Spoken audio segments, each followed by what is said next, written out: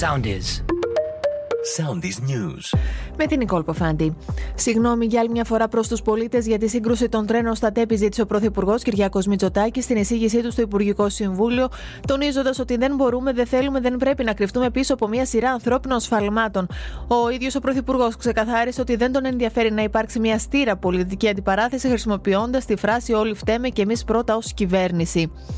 Στους δρόμους σήμερα ξανά οι φοιτητές διαμαρτυρόμενοι για την τραγωδία στα Τέμπη. Κεντρικό σύνθημα είναι: το έγκλημα αυτό δεν θα συγκαλυφθεί, όλων των νεκρών θα γίνουμε φωνή. Ανάλογα συλλαλητήρια έχουν ανακοινωθεί στη Θεσσαλονίκη στις 12.30 στην Καμάρα και στην Πάτρα στις 7 στην πλατεία Γεωργίου. Ραγδαίες είναι οι δικαστικές εξελίξεις για το τραγικό δυστύχημα των τεμπών, ενώ σφίγγει ο κλεός για τους υπεύθυνους του ΟΣΕ. Έρχονται άμεσα νέες ποινικές διώξεις. Στο επίκεντρο ο επιθεωρητής και ο σταθμάρχης που έφυγε πριν από τις 11.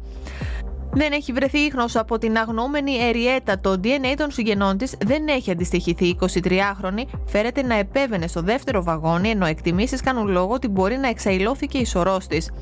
Συνεχίζεται ως αύριο η απεργία των σιδηροδρομικών. Οι εργαζόμενοι τονίζουν ότι θα επαναπροσδιορίσουν τη στάση τους μετά την συνάντηση με τον Υπουργό.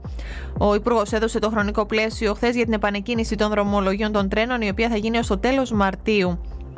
Διαστάσεις φαίνεται να παίρνει τοποθέτηση του πρώην Υπουργού και βουλευτή της Νέας Δημοκρατίας Θεόδωρου Ρουσόπουλου σχετικά με το αν θα πρέπει να είναι υποψήφιος στις προσεχείς εκλογές ο Κώστας Καραμαλής, που παραιτήθηκε από τη θέση του Υπουργού Υποδομών.